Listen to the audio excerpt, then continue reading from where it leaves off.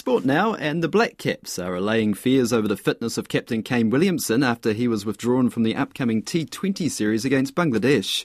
Williamson and pace bowler Kyle Jamieson have both been rested on medical advice as selectors look ahead to the series against South Africa and Australia this summer. We're joined now by sports reporter Felicity Reid. Kia ora, Felicity. Williamson's coming back from that knee injury. Is that what's causing him to sit out this series?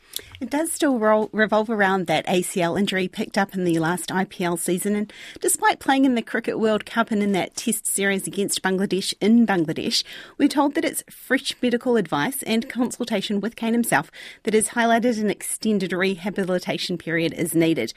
He came back from that quite quickly. This is normally an injury that lasts a year to like 18 months to come back till they're 100% fit again.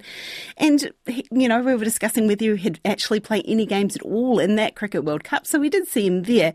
But Coach Gary Stead says it's a cautious approach. Don't get too worried, fans. It's all right. We're just taking him away from the game because we actually want to get him playing for New Zealand for as long as possible. So that's part of that, managing the workload and limiting it for some of these games will kind of allow them to do that. Felicity, it's also our holiday period. It's when you'd think interest would be at its peak for cricket. Yeah, I definitely think there'd be some fans out there hoping to see Kane Williamson playing when they saw the announcement of that T20 squad. I'm sure there were quite a few people quite pleased to see that he would have been back captaining that side.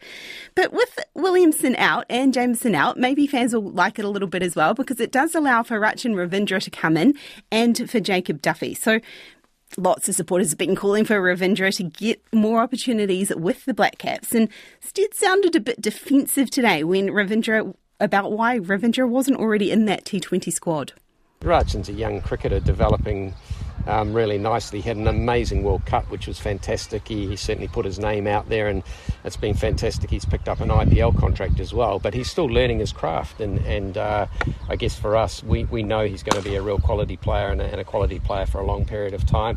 It's just making sure that the opportunities we give him, we think it's at the right time for him to be really successful.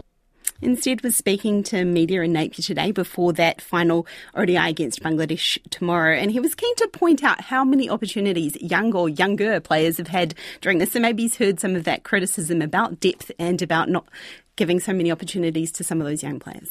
There's been some criticism, though, of giving the opportunities to younger players. I guess you can't win. Yeah. Let's change now to boxing. Heavyweight boxer Joseph Parker is back in the ring on Sunday. Goodness me. Yeah, that's a bit of a last-minute arrangement. So he'll fight American Deontay Wilder. This is on a stacked heavyweight card in Saudi Arabia. Saudi has become that place where that big money boxing happens. So Parker is in line to make around $10 million for this one. The card's known as the Day of Reckoning, and it gets him back in the ring 8 weeks after his last fight. Comparison, Wilder has fought just one round since 2021. So during that time, Parker's had 3 wins against relatively unknown opponents, and it will be Parker's biggest fight in 5 years since he lost his WBO bout to Anthony Joshua. So Wilder is known as being one of the biggest, hardest punchers ever in boxing, and he's won by knockout 42 times from 46 fights. So it's mostly that right hand that Parker's going to need to be looking out for. Wilder has that reach and height advantage, but Parker's quicker with the footwork and with the hand speed. So the bookies have it in Wilder's favour, but those in the know say that ring rust is real, so it will be interesting to see. And this is an 8-card fight. There's also another Kiwi on it. Junior Farr will take on Cuban Frank Sanchez. It's one of the first fights on that card, and that gets underway at about 5 a.m. New Zealand time on Sunday. We look forward to that. Thank you very much, Felicity.